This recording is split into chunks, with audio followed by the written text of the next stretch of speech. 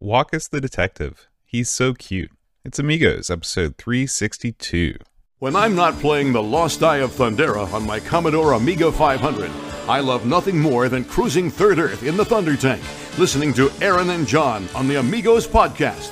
Thunder, thunder, thunder, Thundercats. Ho!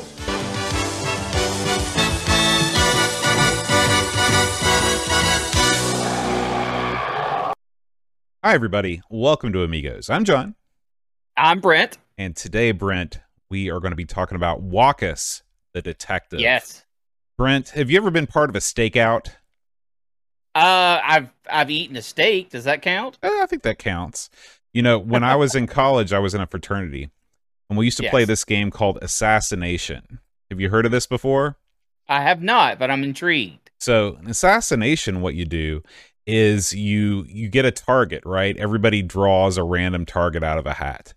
And it's your job to assassinate them with a water gun. And there are certain rules about where you can and cannot assassinate people. Like, you can't assassinate people inside of a classroom building.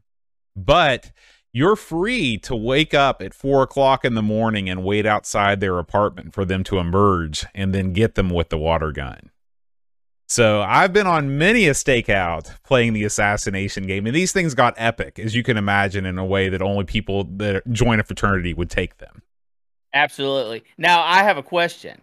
Can you set up like booby traps? Oh, yeah. Would that be allowed? Okay. Yeah, and you can bait them with attractive ladies, you know, whatever it takes. Whatever it takes. I was led into the restroom of a drinking establishment and was shot in the back by my assassin who set me up. So it was always a good time, the assassination game. So what about other forms of detecting? Did you ever does that line of work appeal to you at all? I think I like the idea of detecting work more than the actual doing of detecting work. Now, I have fished down many a lead for, say, ARG Presents, right? Where you're like, man, this guy did one game. I wonder what's up with that. And you spend hours and hours researching if he ever did anything else, you know, where he's at now, that kind of thing.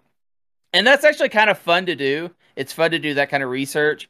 But it also sucks because a lot of times you'll be like, oh, like this guy sounds awesome. I'm going to find out what he did. And you find out like, oh, he like killed a guy. Oh, or he's in jail for drugs. It's like, oh, well, that sucks. I don't want to know that. I want to go back to when I didn't know that. Now you can't do that. You can't meet your heroes. It's not good. It's not good. Well, I'll tell you what is good, and that's this week's Amiga News. Amiga News.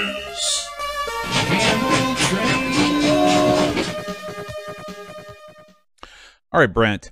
First thing we need to talk about is a story that was posted on YouTube. This is something that comes from Amiga Love.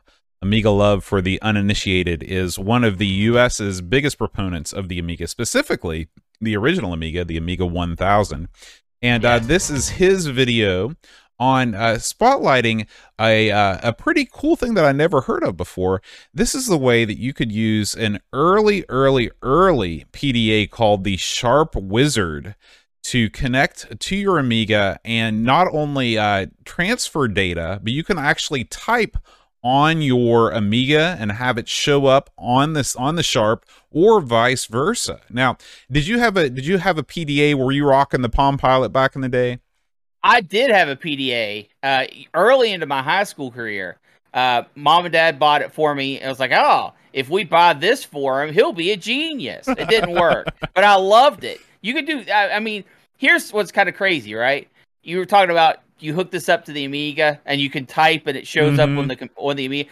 I just recently, I can do that sort of thing with my current cell phone. I just found out about it.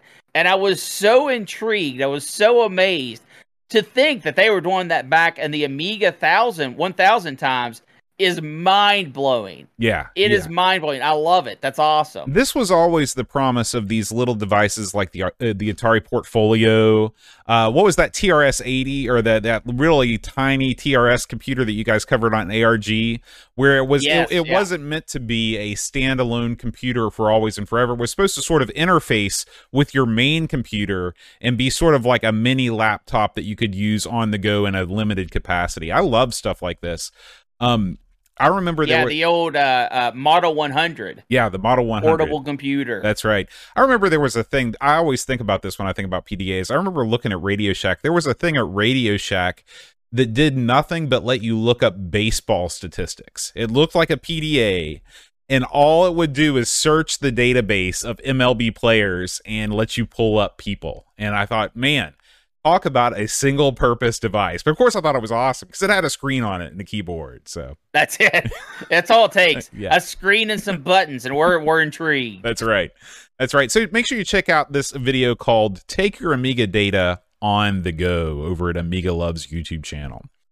Now, Brent, this next story is another video. Ravi Abbott, of course, one of the shining stars of the Amiga community.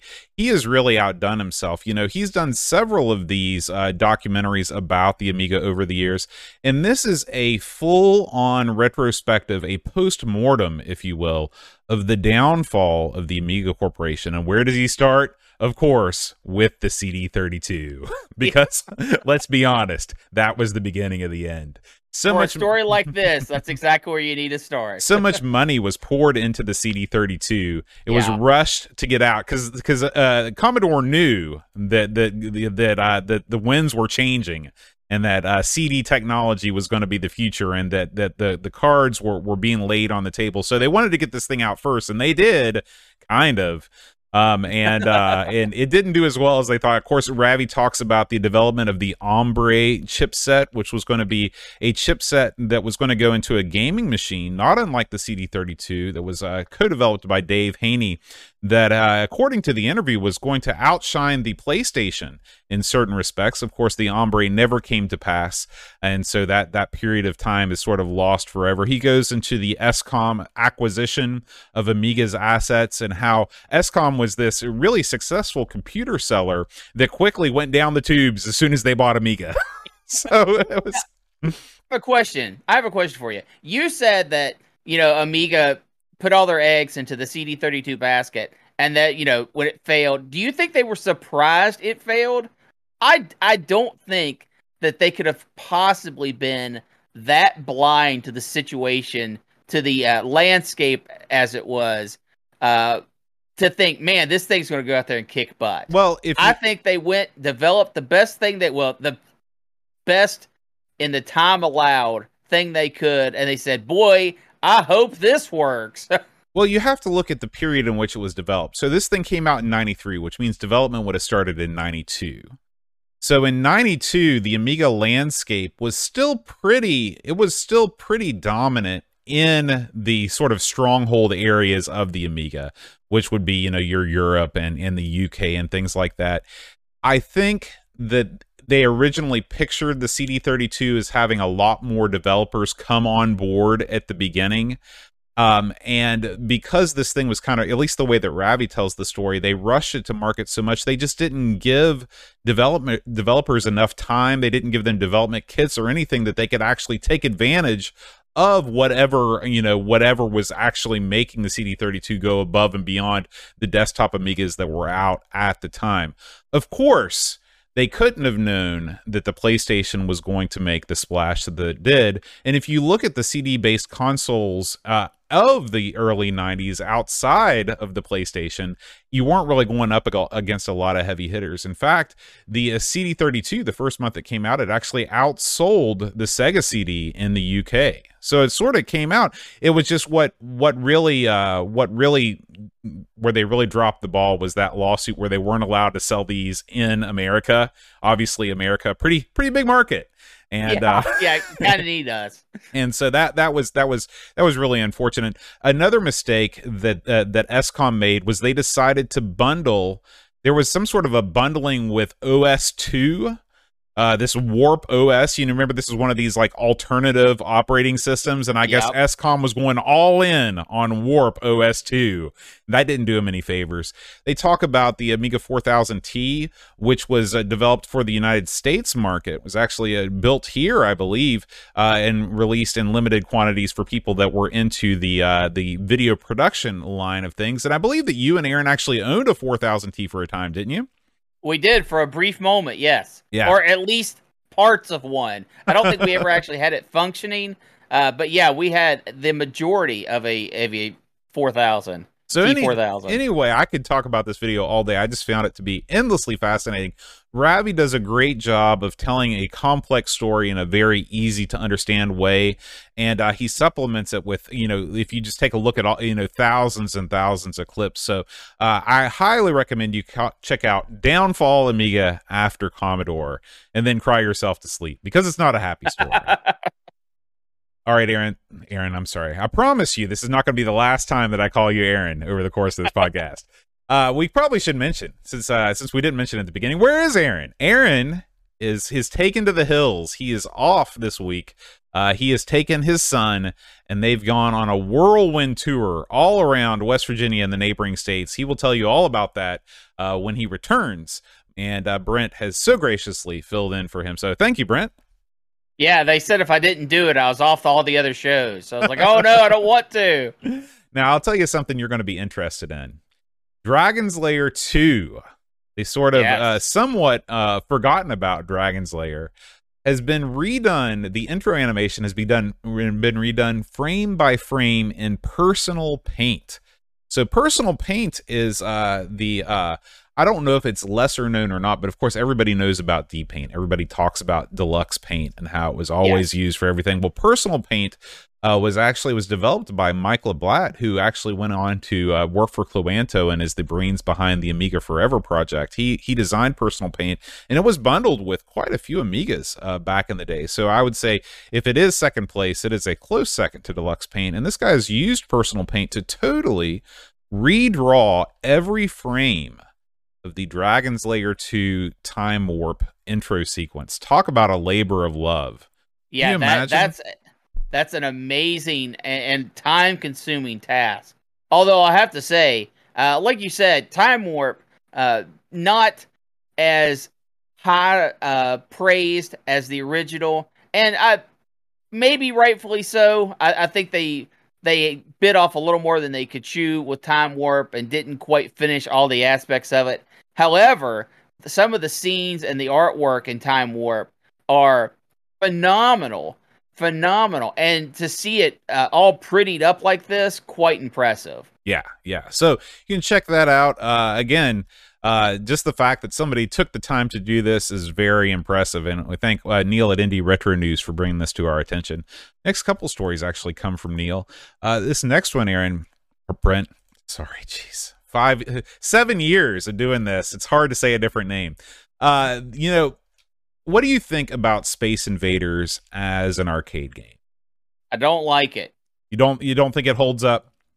Oh no, I think I mean, going back and playing it now, no. Going back and playing it now, I hate it. Okay. It's for me, there are so many advancements to that kind of shooter that are so much more enjoyable for me to play and to interact with. I respect what Space Invaders was. I respect its place in history. It's definitely well deserved. But to go back and play it now, no, absolutely not. Yeah, I'm with you. To me, Space Invaders, there's really not much it brings to the table that isn't done better. Really, what would you say? What is the oldest shooter that you think that still holds up? Galaga. Yeah, I'm right. Yeah, without a doubt. Yeah. Because even Galaxian, it's a different sort of shooter because you're limited by the number of shots you can take. But to me, it's not as much fun to play. I mean, what do you think? Oh, another good one is Satan's Hollow. Again, it adds enough new things to make it enjoyable.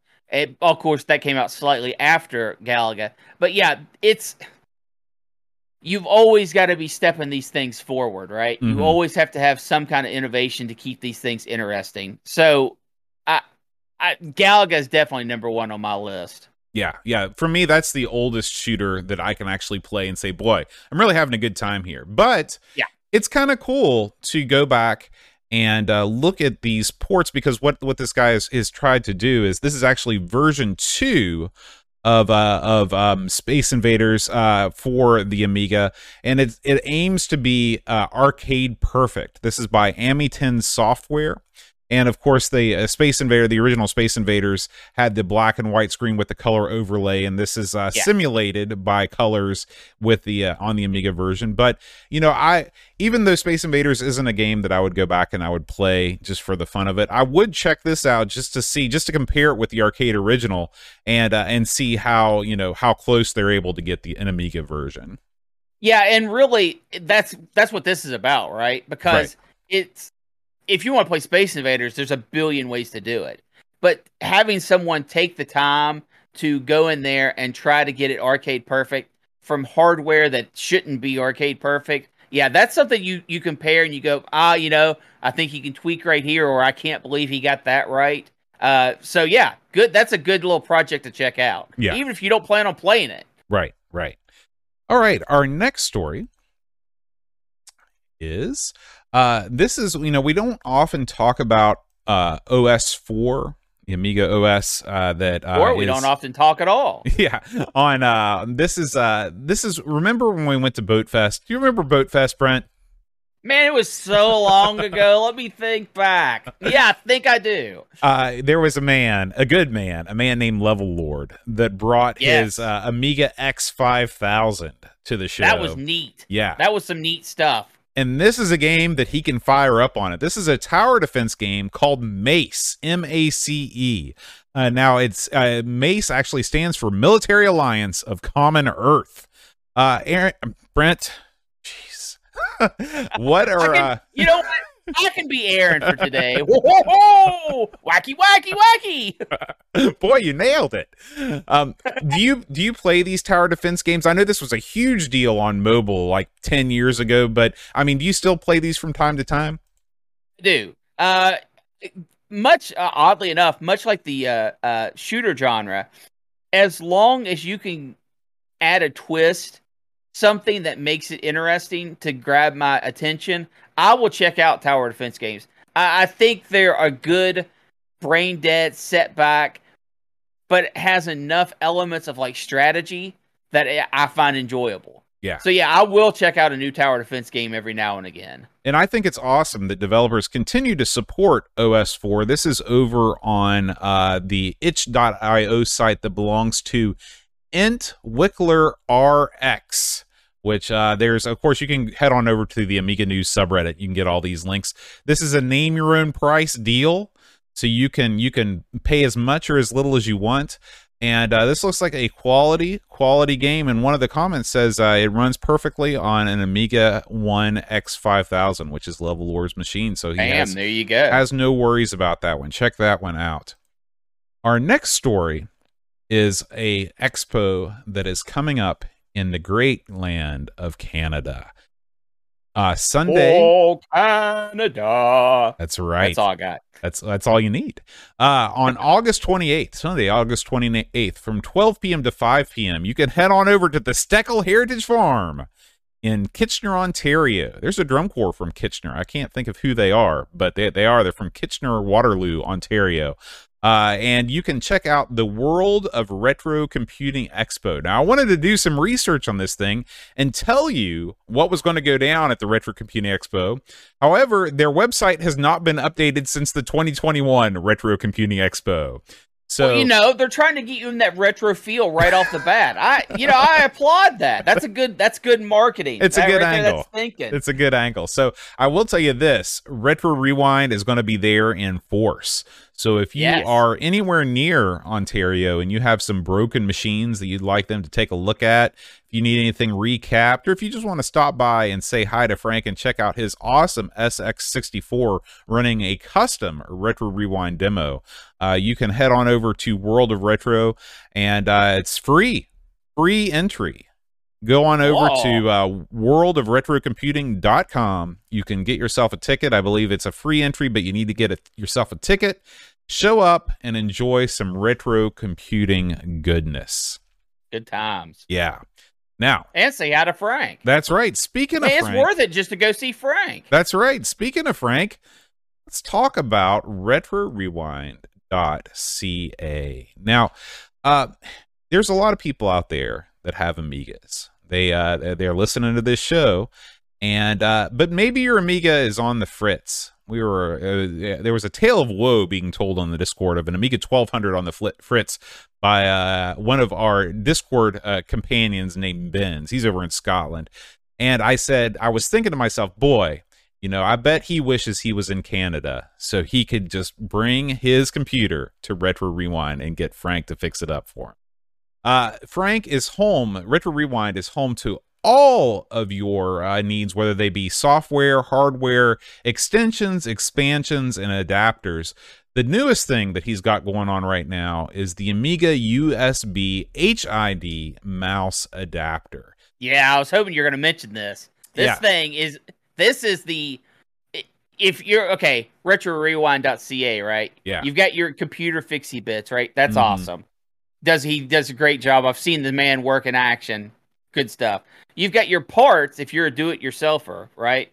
But now, with this mouse thing, everyone who owns an Amiga should be on their way to RetroRewind.ca to buy one of these. Because the functionality of this, off the charts. This is the most needed thing for a Amiga you could possibly buy. Well, we talk about this all the time when we're doing a lot of dexterity-based mouse games, whether it's Marble Madness. We played a game called Rock and Roll a couple weeks ago where you really needed to have a lot of mouse control. And one of the things that is really hard to simulate with a PC is that mouse movement on an old-style computer mouse, because they built those things, they built the games to be less sensitive because mice back then just weren't as sensitive. And one of the things that you can do with this mouse adapter is you can actually change the DPI of the mouse. It can be configured directly from the mouse with this adapter. I'm sure how killer is that? Yeah, I'm sure you've run into situations on ARG, Brent, haven't you, where the mouse speed is really thrown off the game? Yes. And this is one of those things that if they could have done it better back in the day, this is one of the things they would have done it. This isn't like, some things you want, man, I want this to feel retro, so I don't want to go tinkering with my stuff. This is the absolute number one exception because, especially with the Amiga, not well known for their great precision mice, this gets you right where you need to go. Yeah. So you can check out the Amiga USB HID mouse adapter. It's only $20. What a steal at Retro Rewind. So cheap. And so cheap. You can save 10% off this and any order from Retro Rewind by using the promo code Amigos10 at checkout. We thank Retro Rewind and we appreciate them being a sponsor of the Amigos. All right. Are you ready? Stuff cheaper, is it? That is just crazy. That's right. Are you ready for Walkus? Yes, I am. All right. Let's do it.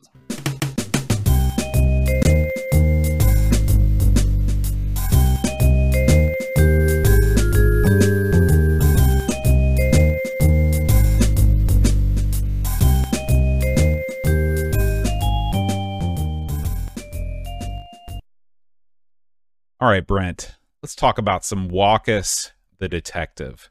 Yes. Now, I'm going to ask you a question that Aaron often asks me on this show. Had you ever played or heard of Walkus the Detective before? No. Due to my American upbringings, I was not often exposed to the Polish gaming scene. Yeah. So this one kind of flew off my radar. Yeah.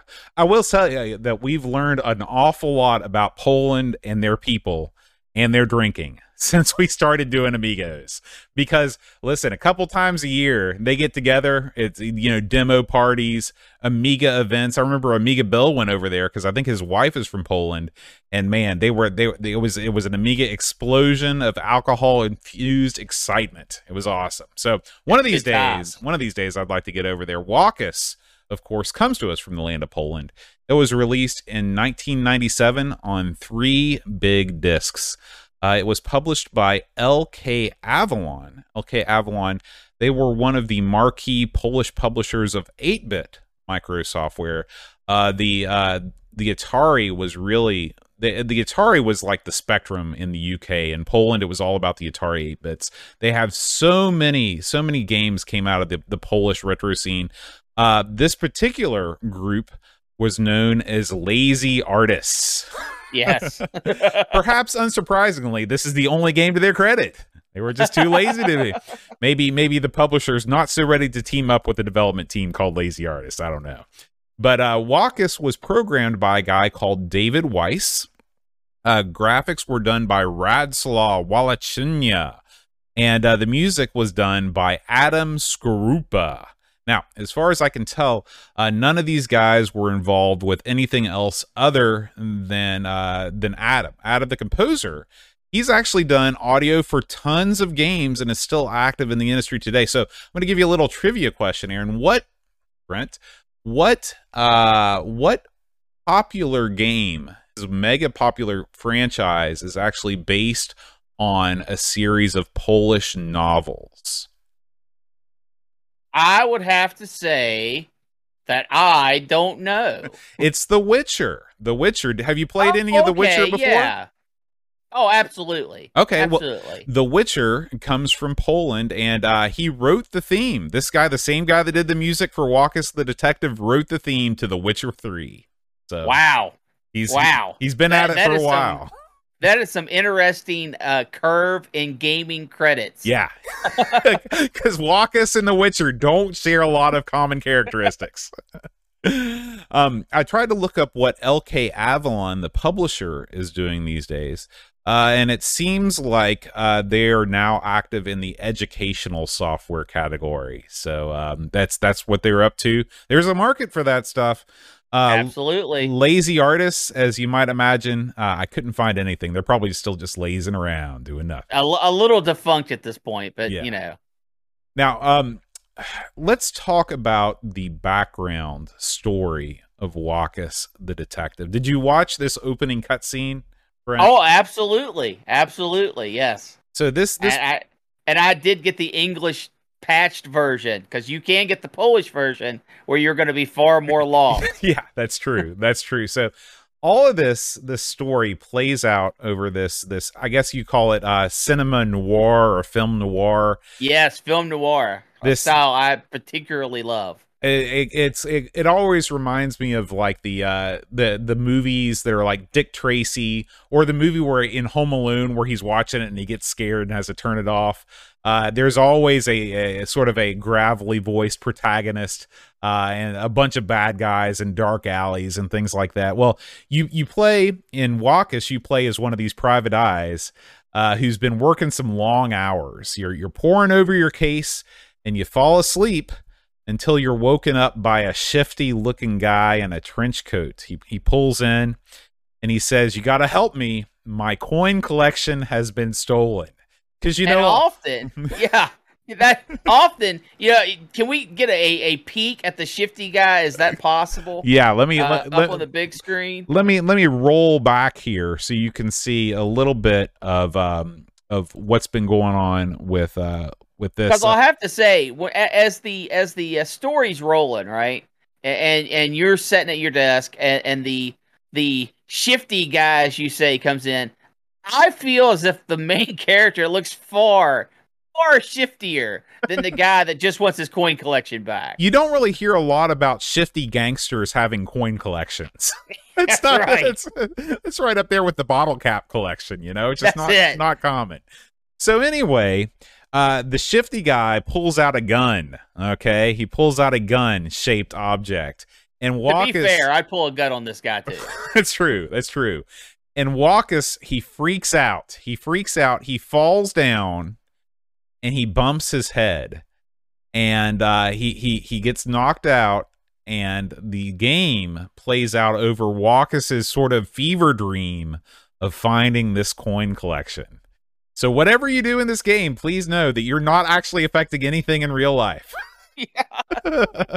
Now, often if someone was like, "Hey, my coin collection is lost. I need you to help me find it," the last thing I would expect is to be walking around finding individual coins just strewn all over the place. Yeah. So what is the game like? Well, let's see.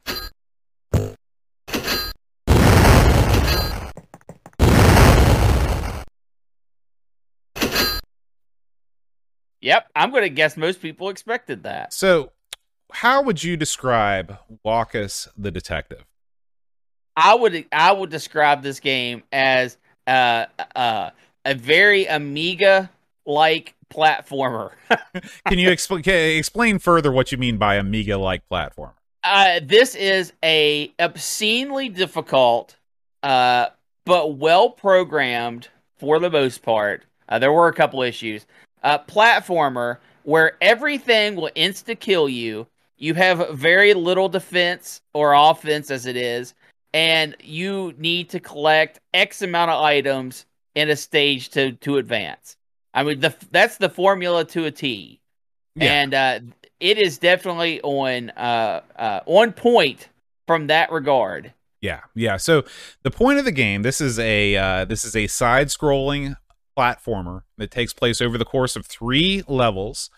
And what you have to do, and like you said, this is a play right out of the Amiga platformer playbook. You have to collect the required amount of coins and then exit the level. So you've got and everything in every level is out to get you. There's enemies, yes. There's spikes, and nothing is there to give you a hand. So now what do you do, or what is your character doing here? Well, your character is dressed in what appears to be a hospital gown and a trench coat. So I guess that they were trying to play the game of like he's dreaming, so let's put him in pajamas, but let's also make him look cool. So we'll put him in a trench coat, and we will put him in, and we'll give him some cool shades, and of course we'll also give him a gun. And so as you go through these levels, your job is to destroy enemies or avoid the enemies, and you do have an offensive weapon in this game. So it's not quite the Manic Miner situation. You've got a gun, and the way that you use the gun is different.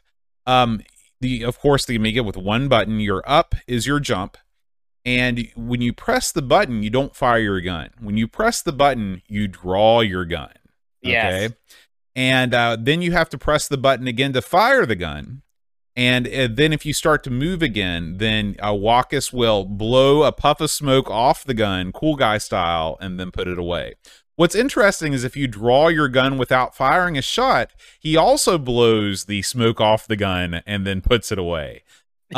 What did you think about the extra step of having to draw the gun before being able to fire? Okay, this is real close to a platform puzzler. Man, boy, see, I don't want to call it that. You know what? That's unfair. This is not a platform puzzler. But this has aspects of where you need to destroy a wall to advance further. Mm-hmm. So your gun is not just an offensive tool. Sometimes you need it to actually make it farther into the level. So to pull out the gun and be able to think about your shots, I didn't have a problem with. Because since you have limited numbers of shots, and there are times when you have to have those shots to progress, I'm kind of glad they didn't just make it a snapshot, a snap decision, because I was wasting so many bullets whenever I had my gun out. I can only imagine that would be doubly bad if every time I hit the button, it was just an instant shot. Well, did you have any problem with that? I had all kinds of problems with it because because you have to make, and sometimes in puzzle platformers, you get a little bit of leeway in terms of being able to see a greater portion of the level. So you can kind of plan your route a little bit. In this game, you're zoomed way in. And again, that's another sort of hallmark of Amiga platformers is that you're zoomed in so far that it's hard to see the rest of the level. One of the options in this game, and it's kind of interesting because I played this a little bit on the Amiga 600, and and I wanted to see if this made a difference, because by default the screen will not scroll until you get almost next to the screen. You almost have to push the screen along with your body. There's an option in this game to turn that off and to make the game scroll more normally. You've got to do that. If you don't do that, the game is incredibly, incredibly difficult. And at first I was thinking, well, maybe there was a hardware reason why you weren't able to do that. But I was playing this on the Amiga 600, and this is just a plain Jane Amiga 600 with a 1 meg expansion, and it had no problem scrolling the screen normally. So I'm not sure why that was put in or why it wasn't the default, but you've got to make sure to turn that on. You want to turn on like enhanced scrolling, I think is what it's called. In fact, everywhere you look for this game, every little review or snippet has that detail about turning on that option on the main menu, because otherwise the game is literally unplayable. It's already unfair as it is with having objects quickly approach you from off screen, and having to push your body against the screen makes it so much worse. It compounds an already bad issue. Yeah. And it's interesting because I've never ever seen a game that does that. Like that gives you an option like, do you want really horrible scrolling or good scrolling? Please choose now. Yeah. But it is odd. I do agree with you that this definitely fits into that puzzle platformer genre because you're doing things like throwing switches, you're discovering hidden areas, and the action isn't really fast and furious. Like, you have a limited number of enemies. What makes the enemy encounters difficult is that you don't often see them until they're right on top of you because the screen is so zoomed in. It's definitely their positioning that's more of a problem. Right. So the 3 levels in Wachus the Detective, you start out in sort of a I don't know, what would you call it? It's sort of like a sewer type level. Then you go to, or it's like I guess it's like a castle, but it's got running water and stuff. The second level is a science laboratory, and almost spaceshipy. Right. And, yeah, maybe it is a spaceship. Maybe it's they're going for that sci-fi because you do have things like teleportation devices and things like that. And of course, what are you going to do for your 3rd level? Oh yeah, Christmas. Because why not? And why not make Santa Claus a bad guy? Because, what else is he going to do? So in the 3rd level, you're fighting Santa, and I think there might be some elf. There's definitely presents that are your enemies, bouncing presents. I always think about the enemy in Final Fantasy, the Mimic, which is the treasure chest, with the bitey. Actually, that might have been from Dragon Warrior. I can't remember, but anyway. No, Mimics. Yeah, Mimics are a staple of Dungeons and Dragons. Okay, they have their roots in D&D. But anyway, you go through. You defeat the enemies, you collect the coins, and you've got to just be careful that you don't run out of ammunition. This game isn't shy about telling you that there are hidden things to find, and they're not shy about telling you that they were real jerks when they were designing them. Because in the manual, they're like, oh yeah, make sure you check for spikes that aren't really spikes. And nothing says fun like running into spikes trial and error style to find the ones that aren't really spikes. Especially in a game where it's a one-hit kill and the checkpoints are few and far between. Yes. Yeah. Just out of curiosity, I know this might be jumping ahead a bit. Did you get off level 1? No. Okay. No. I don't feel bad then. Yeah, this was. Why would they design a game like this? They had so much going for this. I actually think the little guy has a unique and fun style. It's almost like they saw The Matrix before The Matrix came out. Right. Because to me, he doesn't look anything like his non-Dream World cutscene equivalent. He looks a lot cooler than his non-Dream World cutscene equivalent. Exactly. So this is almost like his self-image in The Matrix, running around being a kind of cool guy. He's got the gun. He's blowing the smoke and all that stuff. So like character, bam, plus. I think that's awesome. I thought the controls in this were fine. I didn't have any problems with them at all. But boy, when it came to design, well, I think that this just brings to light the sort of fundamental difference between European game design and Japanese game design. I don't even include Western game design in that because we weren't really players in this field. Not at this time. Yeah. Right. And what the Japanese discovered fairly early on is that it's more fun for the player to be able to progress through a game without exposing them to a tremendous amount of trial and error. In Europe, the quote unquote fun of the game is doing things over and over and over again until you physically memorized every move and every aspect of the game. And some people might call that getting your money's worth. You know, some people might argue that, you know, if they take that element out of the game and you just rely on sort of skill and dexterity alone, then the game becomes too easy to finish, and you haven't gotten your 20 pounds worth of fun out of the game. Right. However, I think history has borne out that the Japanese approach is more fun for players, because if you finish the game, then there's always, you know, what you do. That's where you put in the secret areas. You give the player a reason to replay the game, whether you're putting in secret areas, whether you're making it a score-based challenge or a time-based challenge. How fast can you beat this to get the best ending? You know, all these are ways that you can make a game that doesn't require you to do a massive amount of trial and error, and still get your quote-unquote money's worth out of it. Right. And something definitely to note, it's not like Japanese designers would sway away from secret areas. They love that crap. Like putting secret passages or something where you would never ever expect to find them. The difference, I think, in a lot of design philosophy is the Japanese style didn't require it to progress. It was something that you could find at some point during your play. Right. Whereas this game especially is a hallmark to the difference in styles of developing. There were so many times where I was just like, I have no idea what you want me to do next. Mm-hmm. And then, you know, it starts to grind on you, and then you die a cheap death. There are cheap deaths in this game. They're not nearly as bad as some other Amiga platformers. In fact, I would say this game is fairly fair. Mm-hmm. Yeah. It does make you make a few blind leaps of faith. Enemies do hang out that have projectiles that will get you as soon as you walk on the screen, and of course that kind of stuff is always annoying.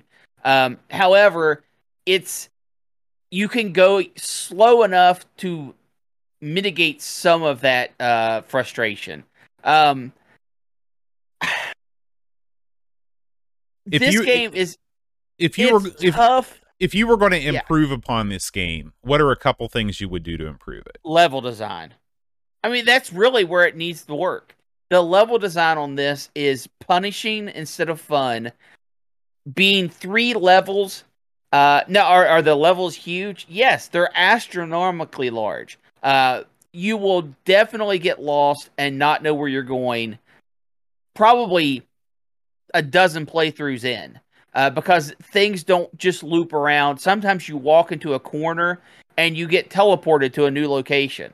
And then you're like, well, what the crap just happened? Where am I now? And you have to start learning that part of the map all over again.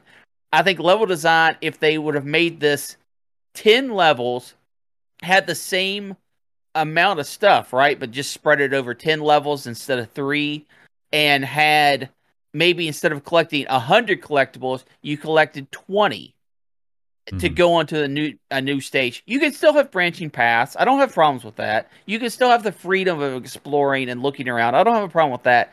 But these levels are so massive and they're so expansive that you get lost and you don't feel like you know where you're going. And I really have a problem with that in games. Yeah. I think if they could have, and trust me, we talk about this, it seems like every time we talk about a platformer game, where if they just would have kept the entire game and just split it up, instead of having 3 stages, had 9.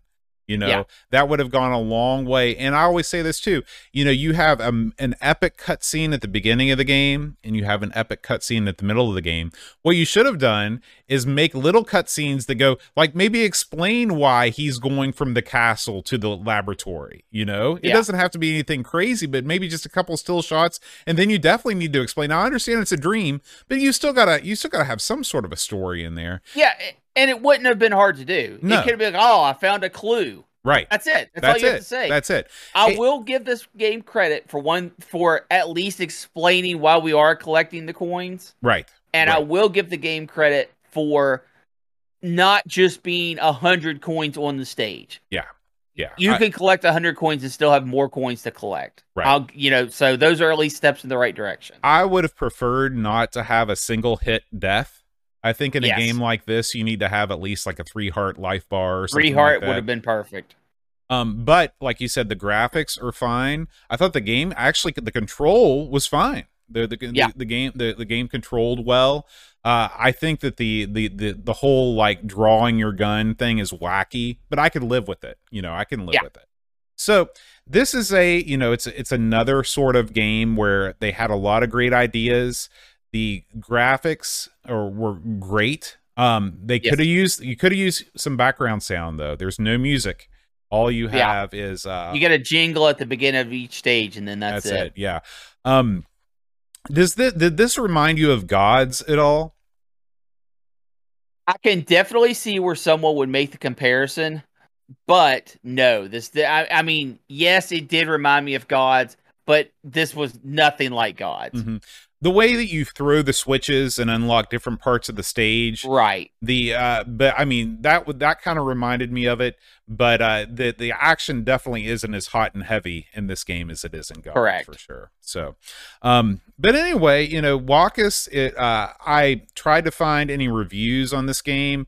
I think that this game was only released in Poland. It probably did get reviewed somewhere in some Polish magazine, but nothing that I could find online. We did get some reviews on this over on the Discord. If you want to leave us a review, you can go on over to patreon.com/Amigos Podcast. If you support the show, you get access to our Discord server and you can leave us a review. You can also help choose the games. This was chosen by the Amigos Game Selection Committee. Alien Breeder says, this is a somewhat interesting game. Faint praise there. Graphically, it's got some real positives. The main character is well animated and detailed. The enemies are large and well detailed. The levels themselves are nice looking, but lack anything special. The gray levels feel like someone forgot to finish them. I want to take a break and real quick from Alien Breeder's review. Did you try the noir graphical overlay on this game? No, I didn't see that as an option. There are 3 options on the option screen. The first option is... Yeah, but they're all in Polish. Right. So the first option is playing the game in the noir setting, which means that you get an overlay. It's a graphical overlay that makes everything brown. Okay. It's about as much fun as it sounds, but it does look like it's got some film grain. It looks like a noir movie. Okay. Gotcha. This has got to be maybe the only Amiga game that I can think of where because these days putting overlays and stuff on your game, especially like shaders and all that stuff, especially in the retro community, and emulation is all the rage. This is the first game that I can think of that actually gives you that sort of like downgraded tech feel, film grain and stuff like that. So yeah, I'll give it props for that. The other thing in the option screen is that it will actually give you tips. It will show you if you check beside the tips thing, it will give you arrows and things about where you're supposed to go. However, the instructions say, by the way, some of the arrows are just tricks. Hee hee. Yeah. So, thank you, tutorial. Thank you. Anyway, back to Alien Breeder's review. He says, as far as for the gameplay, it's not terrible. The character moves well. However, controlling the gun is a bit odd and slow. Pressing the button to draw the gun and then pressing it again to shoot can get you killed. Also, the character, when moving left or right, tends to move too close to the edge of the screen, which means you can run into trouble without seeing what's ahead. The other downer is the instant deaths. Touch the water, instant death. Touch a spike, instant death. This makes it a bit frustrating. However, I did have some fun with this game. I give it 720 top bananas out of 1,000. Pajako6502 writes, on the surface, this game should be quite good. The graphics are awesome and the sound is not bad. The controls are a little clunky, but you can get used to them, especially if you set up a second button to jump. The scrolling on the game is a little off, with Walkus often walking against at the edge of the screen, meaning you will sometimes run into things as you're learning the maps. But the level design means that sometimes you just have to keep moving and hope for the best. Insta-deaths are plentiful, so tread carefully and you might make it through okay. Gameplay-wise, it isn't much to write home about, and while I kind of liked it, the game just irked me one too many times to the point where I soft-locked the game and pretty much gave up. Not bad, but not great. 6 out of 10. He does write a postscript. I just found out about some of the options that might make the game easier, so your mileage may vary with different options enabled. So, yeah, he didn't know about the scrolling The deal. scrolling one, yeah. Yeah, you got to have that. Like I said, there were no reviews, no eBay action on this one, unfortunately. So that's now really... the Lemon does give this an 8.25. Oh, okay. So Lemon liked it. With a 8 total votes.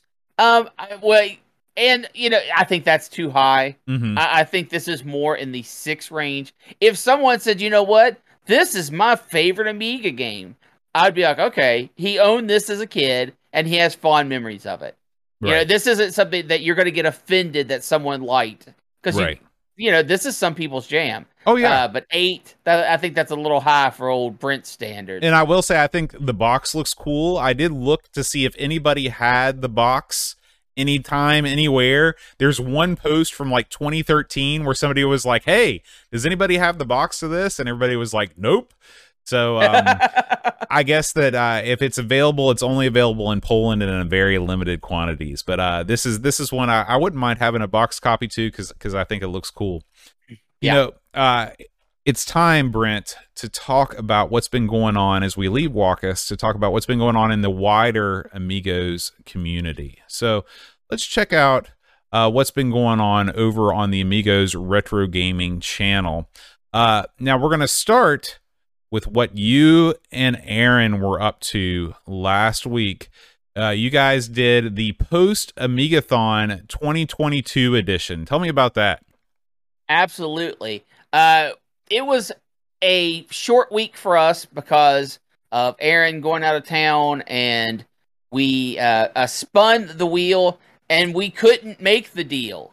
The deal was called off. It was too much. It was an unemulatable system, we found out, which put us into a bit of a panic mode. But I was like, hey, Aaron, do you have it set up so we can play Amiga games? Because we were going to do Amigathon a little bit Aaron's at Amiga Studio East. Right. So Aaron was like, yes, I do. And it fell into place. We raised a little extra money for the charity, which you can donate at right now, folks, if you are so inclined. Yeah, bit.ly/Amigathon 2022. Yes. And we ended up having a really good time. It's amazing how good the Street Fighter is for the Amiga if you are using CD32 sticks 6-button setup. Oh. We had some throwdown good times playing fighting games. We played some cooperative games. We played some games that probably should have been cooperative, but were still kind of competitive. It was good times. It's definitely worth checking out. We also did it all in a torrential downpour. And if you are familiar with Amigo Studio East, it's a large metal shed, and when it rains, it sounds like the world is coming to an end. It's good times for that. It's not the soothing sound of the rain that you put on YouTube to get yourself to sleep at night. This is the hard torrential downpour. If you were ever like, man, I wish I had a weather sound effect for terror and fearing for my life, we could hook you up. Yeah. Now, we also released in our Sinclair this week. This week, Aaron and I took a look at Transformers. Transformers is a license that has continually been rammed into the ground with game after horrible game on all platforms. Transformers is an equal opportunity offender. It is. I remember the Nintendo game was bad. The C64 game, the Spectrum game. Have you played any good Transformers games, Brent? And no, some of the more modern ones are okay, where they've just basically said, listen, you're a shooter now, Transformers. And Transformers is like, okay, I'm a shooter now. and it does okay. But yes, the Transformers license, ripe for abuse. Something that should be a no-brainer, should be easy to make good, fun games with, and they somehow just blow it time and time again. Yeah. Yeah. So check that out to hear us destroy Transformers on the ZX Spectrum. And finally, another edition of the ranking of Amiga platformers has been released. This time I take a look at the Blues Brothers, and I've got to tell you, Aaron, this is one that I feel a little bit bad about, and farther down the line I am going to have to revisit, because I spent the first 3/4 of the video not realizing that you can throw the boxes. This is a game that has that Chippendale Rescue Rangers mechanic where there's crates all over the place, and you throw the crates to destroy the bad guys. So I felt bad about that. I also felt bad because in the first level, you're going through this, it's like a shopping mall, and you can go into stores. I didn't realize you could go into the stores. Now, what can you do in the stores? I don't know. But I'm going to have to revisit this at some point in the future and give it a new ranking of Amiga Platformer score because I just missed so many aspects. This is one that I probably should have glanced at the old manual for before I went into it. But you win some and lose some. Normally, you don't feel like you have to do that for platformers, but every once in a while, they'll surprise you. That's right. That's right. And I remember you saying that the Amiga version of the Blues Brothers was actually based on the Game Boy port, right? Yes. I remember that when you covered it on ARG, so I thought that was an interesting little tidbit of knowledge. There's one of the stores I could have gone into. So anyway, that is the Blues Brothers. Check it out on the ranking of Amiga platformers. Now, Brent, it is time to talk about what's coming up next week on Amigos. So, the Amigos game... I won't be here. I don't care. No, I'm just kidding. You know, I guess before we reveal this, I should say, you know, Brent, thank you for filling in and helping me not look totally stupid. We don't get to work together too often. The last time that we were together doing a show was in early 2020. Do you remember the Spectrum game that we talked about? I do, but only because you reminded me. Yeah. Underworld. That's right. Underworld. We did 2 years ago. So hopefully Aaron will miss more in the future and we'll get to see more of you. You know, it's funny. You know, I can work on his breaks, if you know what I mean. This is the first episode of Amigos that Aaron has ever missed except for one. One time he got deathly ill and I had to record Dune 2 by myself. And if you know anything about Dune 2, that is not a game you want to cover on your own. It's a very complex real-time strategy game. That's not a game you want to cover. Me, on the other hand, I miss Amigos about 3 times a month. So, but we do wish Aaron the best on his vacation, and we will see him on Amigos next week, and he'll actually make his triumphant return this Sunday on ARG Presents when you guys are covering the Nuon. Is that correct? I hope so. The Nuon. So make sure you check that out.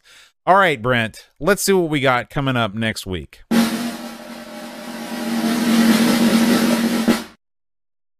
Micro Mortal Tennis. Man, this is I believe that this was a cover disc, but I guess maybe it was also released by itself. You know anything about Micro Mortal Tennis, Brent? I don't, but I love me some tennis games. Well, tennis, yeah, it's usually a good time, and I did cheat a little bit. This is sort of a Mortal Kombat style tournament crossed with tennis. Should be interesting. Ooh. Now, you may be asking yourself, or you may be thinking, this is what I guarantee you're thinking, Boat forgot the Patreon song because he was too nervous about hosting the show on his own. Well, you would think that, but you'd be wrong. Yeah, because I'm right here. I had this plan all along. The end credits are so epic of Walkus the Detective that I have put together a credit roll of all of our patrons and all of our Twitch subscribers, and you can watch your name scroll by as we watch the end credits of Walkus the Detective, and that's how we're going to end this week's episode of Amigos. So it's time to say goodbye. Thank you again, Brent. Any parting thoughts? You're saying that you added the Patreon's names into a video game. I wonder where I got that idea from. So yeah, and if you want to add your name to the credits of a video game, make sure you watch ARG Presents. Guys, thank you guys so much for watching. We'll see you next time, and until then, Adios. Adios.